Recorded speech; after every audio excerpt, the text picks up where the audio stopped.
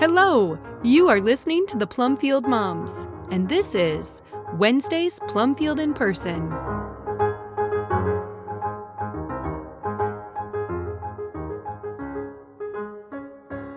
Hi, I'm Diane Pendergraft, and I'm here with Sarah Masaryk as usual, and we have a guest today, and Sarah's going to tell us who that is.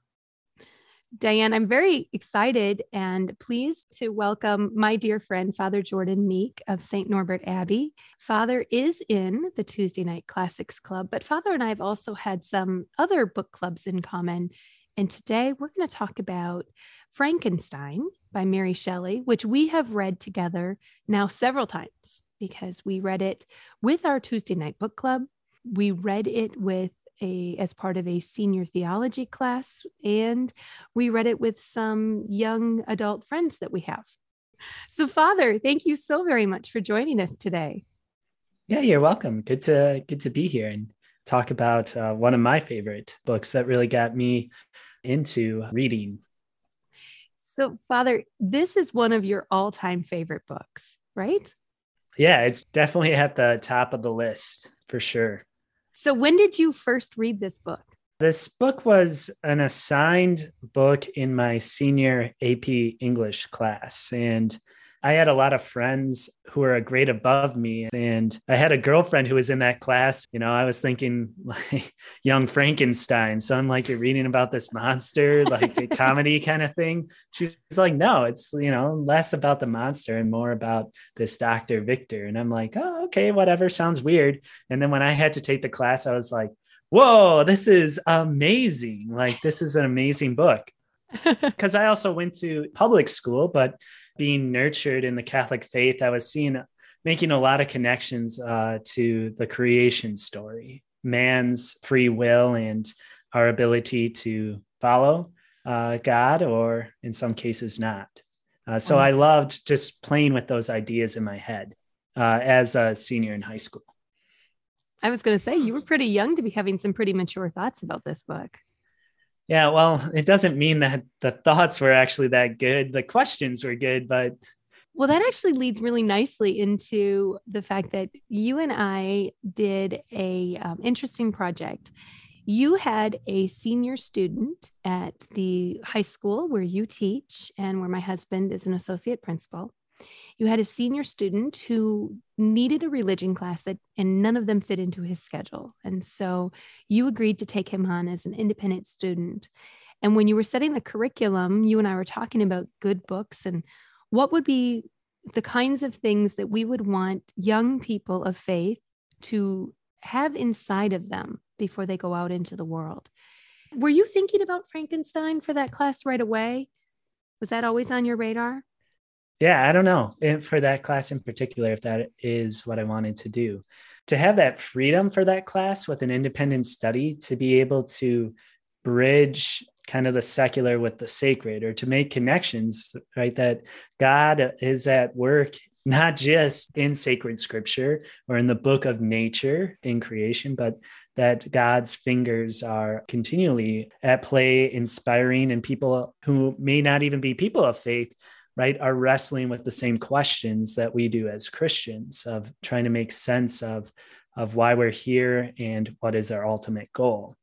And so I think, right, Mary Shelley's Frankenstein is a great way to think about these questions of what is humanity, what is our purpose, what does it mean to be co-creators with God, to be in the Imago Dei, and all those theological concepts can be flushed out in Mary Shelley's Frankenstein.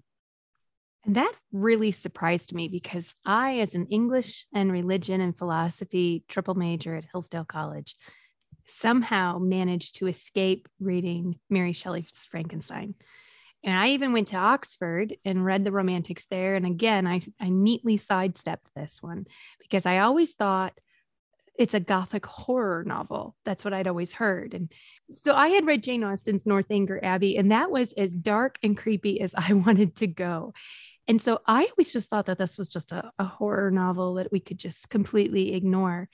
And when we were getting to know each other, and you and I were reading some Flannery O'Connor together and some other things, and I was really impressed with how you viewed literature, I was shocked when you said that this was one of your favorite novels. Mm-hmm. Joseph Pierce has a book called Literature, What Every Catholic Should Know. And he breaks down what he considers to be some of the most important texts in the Western canon that are good for Christians to know and understand. And he goes into depth on Mary Shelley's Frankenstein. And his recommendation that I read it and your love of it made me really curious. So I read the thing and was shocked by how much I loved it. So when you were getting ready to prepare this class for your senior student, I said, I want in. I want to read with you. I want to do this too. Well, I think that's interesting that you loved it in high school, because my husband did too. And for years, he kept saying, you've got to read Frankenstein. It's just the most amazing book. And I'd be going, okay, whatever. I saw the movie when I was a kid. So, and we were really into those old horror movies, which that one's really just silly after you read the book, but that's what I'm picturing. And also the fact that he's not a huge classics reader. And I thought, so a book that you liked when you were 17, I don't know. I'm just not going to put much time into that. But I kept trying it, and it took me 30 years before I finally got to it, because I had tried it. I think it was the third or fourth try when I finally just said, I'm going to do this, because my sister wanted to read Frankenstein and Dracula. And I said, okay, I'll do it with you. So when I sat down and said, you will get through this, that's when I finally did, because I would get started and I'd go, I hate these first person stories where we just get bogged down in every little thing they're thinking and feeling. And that turns me off right at the beginning. And I just couldn't do it. So I finally got through it. And while I would not say that it's one of my favorite books, I did end up going, oh, I see. You see. Mm-hmm. Diane, what would you say was your takeaway as being sort of the central theme of Frankenstein? Oh, just one? Yeah, I mean, if you were going to describe Frankenstein, how would you describe it? I think that she's talking about man trying to be God. Mm-hmm. And I think it's interesting that this person who wasn't a Christian comes to the conclusion that that's a really bad idea. When you say this young person who wasn't a Christian, do you mean Mary Shelley or do you mean Dr. Yes. Frankenstein? Because... I'm sorry, the author, yes. Well, it could go either way. Right, yes. They both knew better, or should have. So, Father, you loved it because it posed these questions for you. Is that right? Yeah. And I think Diane says it so well, of man trying to play God. And so you see theme of pride, of the fall of our first parents, in the doctor and in the captain, that these are men of ambition. And so they'll go to the greatest lengths to conquer and risk everything in the process. Isn't that interesting? You say risk everything in the process. And I do think that that's accurate, but to risk so much in the pursuit of something that has no eternal benefit, it's chilling. And yet it is clearly the driving force in here. And I think that was one of the things that kind of that Pierce teases out in his book. He says, Mary Shelley's Frankenstein is a work which, for all of its flaws, continues to grip the popular imagination. Is the secret of Frankenstein's success its grappling with perennial questions about the relationship between scientific knowledge and moral philosophy? And I thought, for me, that was interesting to consider before I read the text, that this is really a book about that balance between faith and reason, and where science fits into man's man's pursuit of knowledge, how science fits into that, and having a rightly ordered understanding of that. And that this book really grapples with that. Mm-hmm. I found that a very interesting lens through which to read the text. So then when I was reading it, that's what I kept thinking about was, what is the God in this book? Because it's not the God, our God, God the Father. It's something else. There is a small g God that these men are pursuing. Even the monster himself is pursuing. But I don't think it's science. I think it's the power involved in being able to conquer the science. What I'm thinking about with Frankenstein is that he seems to be willing to risk everything and everybody besides himself, because he just leaves, bodies behind him as he goes. Yes. But he's pretty selfish. Prideful. Yes. Exceedingly prideful. After all the destruction that's been wrought, to still drag his wife into it was pretty unsettling, I think. And then, oh, oops, she's dead. When we discussed this with the senior student that Father had, that was one of the things we talked about, was the pride and the egotism of the scientist who thinks that they have the right to control and manipulate reality without thinking through the consequences of that. And it was one of the things that we really wanted to, that made it a good choice for a senior theology class was when we think of all of the bioengineering that's happening today, or all of the different ways in which science is being used to control or manipulate mankind, you realize that science without ethics it's a very, very evil thing. And we're not, as a culture, doing a very good job of preparing our young people to have strong moral ethics inside of the field of science. That goes back to the Tower of Babel, where God came down and said, if we don't do something, they'll be able to do anything they want to accomplish. And we never have caught on that just because we can doesn't mean we should. Yeah. And the control of science, the control of our own lives. I was thinking about something that you said, Sarah, a long time ago, of even right in our world, we try to plan our families now because we have the science that makes it able to do so, that we no longer view this as a gift from God or trusting God. But you can see throughout throughout the book of, right, you're no longer worshiping the author of the universe, but you're trying to control and manipulate the universe in itself. Right. The very power to create life, we think it belongs to us. But whether we're talking about the ethics of having a child created in a lab and implanted into a person, or we talk about not having the requisite partner that you need in order to have a child, so you go and purchase the other half that you need, or we're talking about once a child is already conceived, what is the right thing to do for its survival? These are things that we now think we get to govern. And yet every single life, no matter how it's created, is created by God himself. And we tend to forget that. There's a joke that I always tell very badly, but I really like it for just what it says so succinctly, that the scientists are sitting around trying to create life.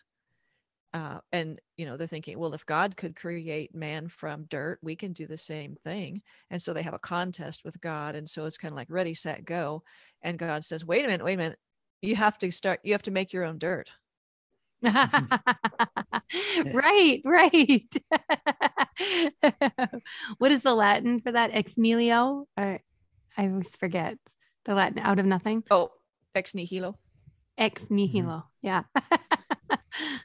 Yeah. And what you find even then when man tries on his own to create his own family, to create his own life, he becomes very bitter. And you see this then with the doctor, with Frankenstein himself and his monster. All right. He doesn't love his creation. He actually hates it and is very selfish. And we know that God, when he creates, it's out of love and self-giving. And so you see, right, what man does when he's in control is sinful and warped. But the nature of God, right, is to love and give of self. And so we see that is not in Frankenstein at all. Right. That's a great point, Father. part of that is the responsibility of having to care for your creation after you've got it. And I think that's some of what the problem was with Dr. Frankenstein, is that this thing was a lot of trouble now. And that wasn't what he was counting on. He wanted the power and he wanted the glory, but not the day-to-day problems of figuring out what to do with this thing. So let's go back to the monster. This is where it got very interesting. So Father and I did this with his student. And then Father, were we doing Tuesday? Were we doing it at Tuesday night at the same time, or was it later on, like maybe a couple months later? I think it was a couple months later. And then we did it in the fall with the girls even further removed, right? Okay. So basically we did it in like January or February with your student. And then we did it in like maybe late spring with our book club. And then we did it in the fall, I think, with these young ladies we had been reading Flannery O'Connor with. And I remember that when we read it, by the way, Tim, who our listeners will know from some of the other episodes, Tim said this should be required reading for every human being on ethics. Mm-hmm. Because when we think of the monster who has been created, again, without its own will, right? It did not will itself into creation. Dr. Frankenstein created him and then abandoned him. And he was shown no mercy. And anybody he appealed to also rejected him and showed him no mercy. So who is at fault for the evil that he does? Himself, who's never known love, or his creator who did not love him and did not care for him?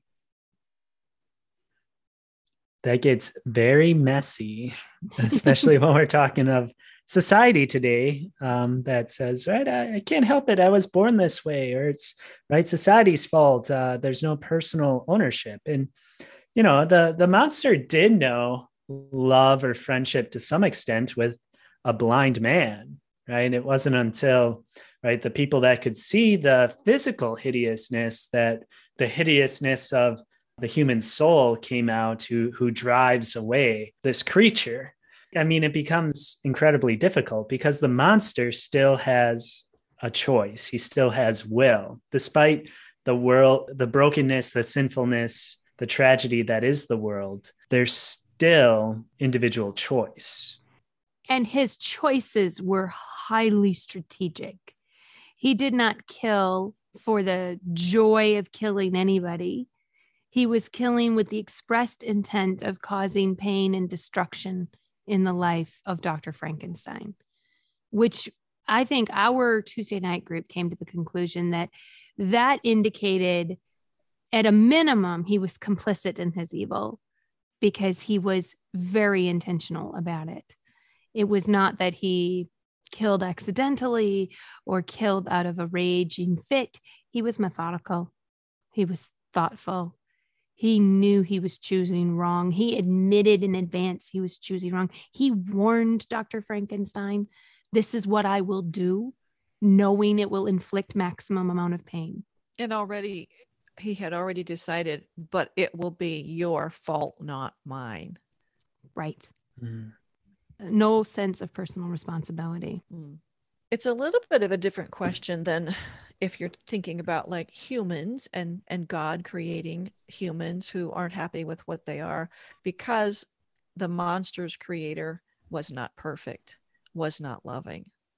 And so even if the monster had gone to him and wanted to be, oh, just tell me what to do and I'll do it. And I love you and I want to be obedient, it still would have come out badly, because that kind of worship is bad for a human. Well, and it's compounded, Diane, by the fact that the monster was not created out of good parts, but dead parts, leftover parts. Mm-hmm. Right. When we think about how God created Eve, he created her out of Adam's rib. And when he created Adam out of that which he first created with loving creation, with loving creativity. So the parts that went into the unfallen Adam and the unfallen Eve were pure and perfect. Through their own fallenness, they become degraded. So therefore, Dr. Frankenstein is fallen. He is degraded. He is an imperfect creature who then creates out of corpses and corruption. So we have an imperfect creator with bad parts. How could the monster have had any other path? But so there again, is the monster really to blame? Right. It makes it very tempting to sympathize with him. And that was the point on Tuesday nights. We said the monster is sympathetic, but he is not without guilt. Right. And I think in today's culture, we do so much. Oh, we're sympathetic to the cause. Therefore, we're going to overlook the sin. Yeah, you're excused. Mm-hmm. So, but it was interesting because we read this on Tuesday night with a group of adults who had a reaction similar to yours, Diane. It might not have been their favorite book, but everybody understood that it had beauty, that it was relevant, that it was good for us. It was good, true, and beautiful, even if it wasn't necessarily our favorite book of all time. I personally loved it. Father obviously loved it. Some people felt differently. Nobody hated it. Everybody thought it was time well spent. But that was not the case with the teenagers. Yeah, they just don't know what good is. Now, was it girls and boys equally not liking it? Yes. Wouldn't you say, Father? Yeah, but I think the boys were more understanding or open. The girls have stronger opinions too. These girls in particular. Yeah. That doesn't surprise me. We thought it was going to be really a lot of fun to read Frankenstein with these particular girls because they are exceptionally bright, exceptionally well read. They're deeply theological in their mindset. We thought, oh yeah, they're going to see all the stuff we see. And they were like, it's superficial and pathetic. Where are the cookies? Yeah. And one of them was like, so I read the first chapter, hated it, decided I would just read the whole thing in one sitting and then never have to read it again. Well, this conversation's going to go well. Wow, I couldn't believe it. They have flaws as well. These perfect girls have.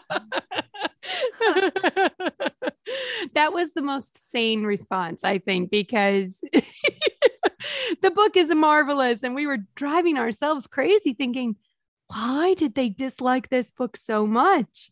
Because these are very, very intelligent, mature young women.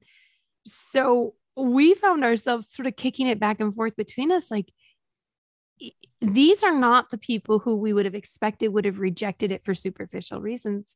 What is it about this text that was just a failure of connection for them? I was just wondering if it's because, like, Jordan loved it, Ken loved it when they were young, and I didn't even want to finish it the first couple of times.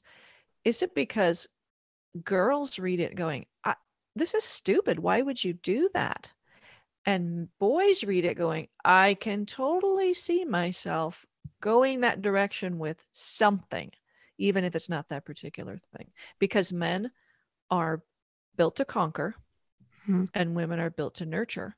And so it's because it's not our temptation, it's harder to understand and see the relevance of even going into this. I think that for women, we who are designed to, as you say, nurture, but more importantly, to grow a baby inside of us, we understand what creation intuitively, we understand how creation works in sort of an intrinsic way, in a way that's deeply encoded inside of our DNA.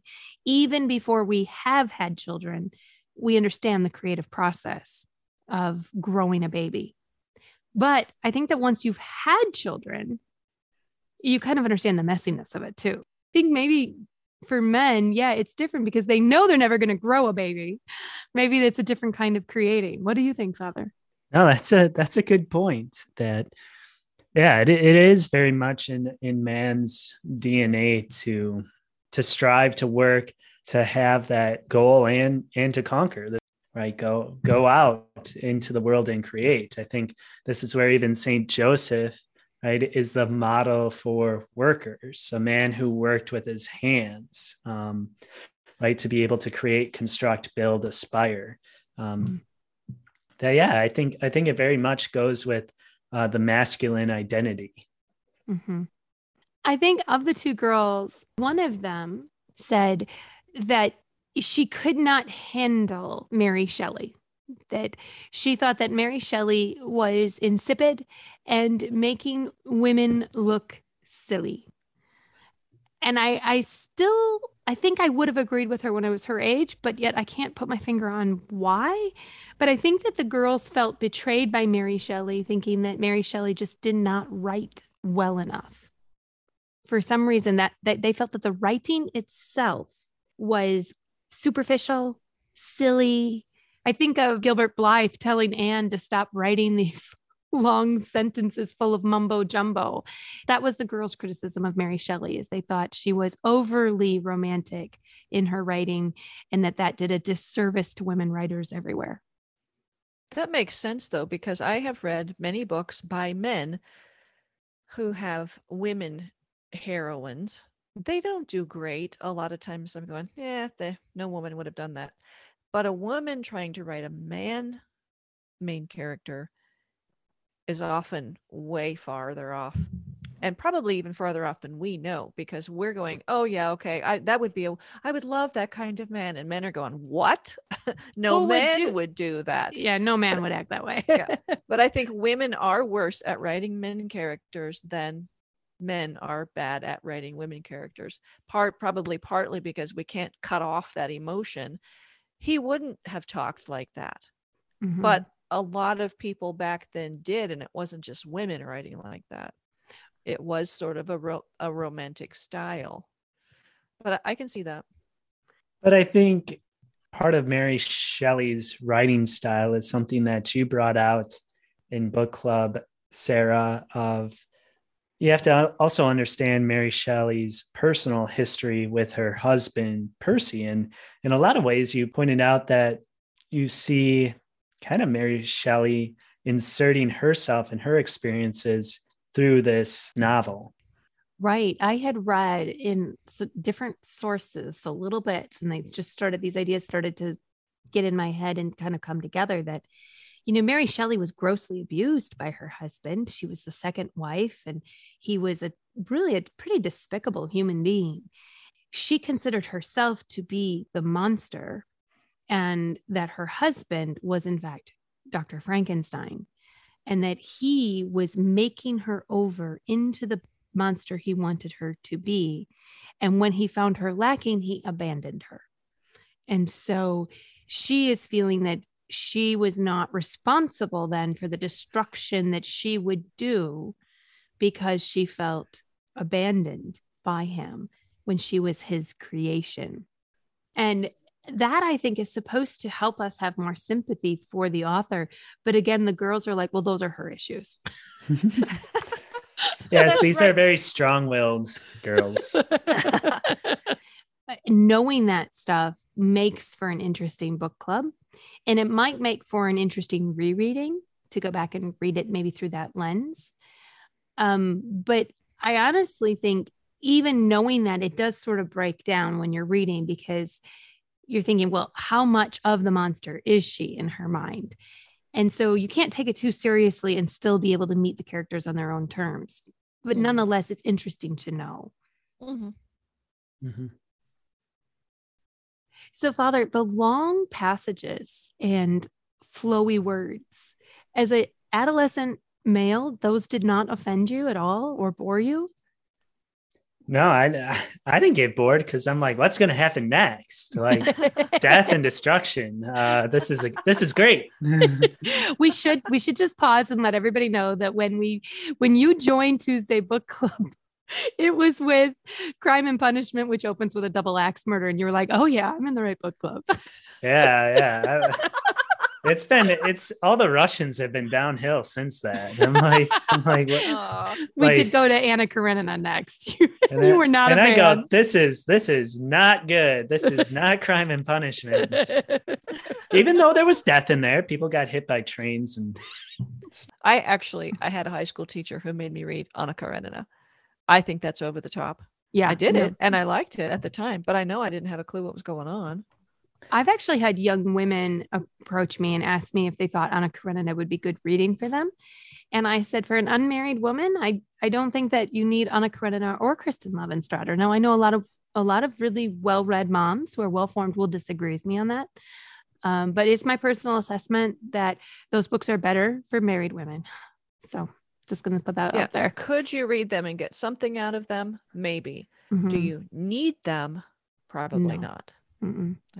No, and that's another beautiful thing that I liked about Mary Shelley is it wasn't a thick book like Anna Karenina. I'm like, just a little one. Just a teeny little baby novel. I'm like, I can read that. And now you've reread it how many times, Father? Four more times. Yeah. And you're Anna Karenina? Yeah, no. No, but it does look nice on my bookshelf. And in fairness, though, when Sarah did tell me that it's really a focus on Levin, and I reflect about him and issues he was wrestling with, I think, as we were probably seeing a rise in communism or communist thought, I was like, yeah, I can appreciate that character. Anna, no. And this is why I like Flannery O'Connor so much, is that it's weird, but I love the darkness because there's just that much more opportunity for redemption. Like my favorite movie is Gran Torino because you see this man that seems unredeemable is redeemed. Mm-hmm. I wish I could say yes. Still haven't seen it. I'm a bad friend. I feel so. Well, once you read about it in a book, then I'll be good with it, right? You were saying, Father, that one of the things you love about Flannery and Gran Torino and Frankenstein is the darkness. And I loved this quote from Joseph Pierce in his book, Literature. He says, "The romanticism of the light, epitomized by the works of Coleridge and Wordsworth, is rooted in the humility that leads to wonder and ultimately to the contemplation of beauty as a manifestations of God's presence in creation. The romanticism of the dark, on the other hand, is rooted in the Byronic pride that seeks meaning egocentrically and introspectively as something subjective to the self and therefore ultimately self-obsessive and narcissistic. This being so, it is intriguing that the teenage bride of Percy Shelley should contrast the self-obsessed and Byronically brooding Frankenstein with the selfless Coleridgean figure of Clerval, the former being the sick and deluded villain, and the latter his healthy alter ego." And so what I think what Pierce is getting at here is that the character of Clerval is the romanticism of light versus Frankenstein, who is the epitome of the romanticism of the dark. And given that Mary Shelley was living with Percy Shelley and Lord Byron and all of their yuck, for her to still have been able to see and cling to the romanticism of the light, I think that that's part of what makes this novel work so well, is that in Clerval, we have a character worth following. Like you said about Levin in Anna Karenina, if you can just fix your mind on Clerval or fix your mind on Levin, you can get through the book a little bit better and wrestle a little bit more successfully with the dark. Yeah. I think that's one of the things I wish our teenage girls had been able to appreciate, is that the romantic writers do divide into two camps or two categories, those which are ambassadors of light and those which are ambassadors of dark. Yeah, well, and we're encouraged to find the people of the light, I think, right? It's easy to fall into despair and hopelessness, but Saint Mother Teresa always kind of points to, right, find the people that are doing good, right? Find those bearers of the good news. Amen. Right? Don't just dwell in the darkness. So if you teach a senior theology class again, do you think you would include this text? Yeah, I would I think it's really a worthy piece to engage the mind and wrestle with these questions. It would be awesome, right, to be connecting all disciplines together, like to be able for English theology and all that to reconcile. And science as well, really. This is a science ethics book as much as it is a work of literature or theology. Right, right. I think that your lack of success with reading it with your high school girls is one reason that it's so important to be careful about your choices with readers at that age, because you don't want them going through their lives now going, oh, I read that, I hated it. Yes. And not ever going back. So sometimes it will haunt you and you'll go back later and check. And then other times it's just like, oh, no, did that. Somebody forced me to do it. And I don't have to do that again. So I'm not saying that was a wrong choice. I'm just saying that sometimes it's disappointing to be the one who assigned that, and we're going to have such good discussion. And it's just flat. Hated it. So what do you think about this and such? No. Well, I think that your point's a good one, Diane, because so often we see that teachers will only assign one novel or one style of novel. And then students begin to make blanket decisions about literature in general because of that one novel, versus offering a wide feast allows for, like, these girls are extremely well read and have read tons of goodness. These are the girls who can break down and chew on and spit out Flannery O'Connor. They're capable readers, and this one just missed the mark for them, and that's okay. But this one, I think, does have some pretty significant value and can be used for a lot of other people. But it will be interesting if you do this again, Father, to see what happens with teenage girls. Yeah, well, and I think it could leave a bad taste in the mouth, but also my experience of Anna Karenina, if you have instructors or discussion that, right, the instructor is inspired by it, can at least leave a little bit in there to which, maybe I'll think about that, and 10 years from now, I'll come back to it because this person whom I trust, right, it's something they liked. Yes. After Frankenstein, we did Fulton Sheen's Life of Christ. Mm-hmm. That was a really good follow-up to Frankenstein, because what we see in Frankenstein is light and dark playing out in the fiction. And what we saw in Life of Christ was a really, really robust contemplation of he who is God, who is goodness and truth, who comes into the world and battles sin quite directly. Yeah. Christ is the new Adam, right? That through one man's sin, all of humanity is fallen, but through one man's sacrifice, all are saved. And so, the life of Christ also becomes, right, he shows, right, the perfection, the path of perfection in which man is redeemed. Right, exactly. Mm-hmm. Thank you so much for spending part of your afternoon with us. It's been fun, and I'm really enjoying the little bit of participation I get in your Tuesday night book clubs. Yeah, wonderful. Thank you so much. Thank you so much, Father, and we'll talk to you again soon. All right, sounds great.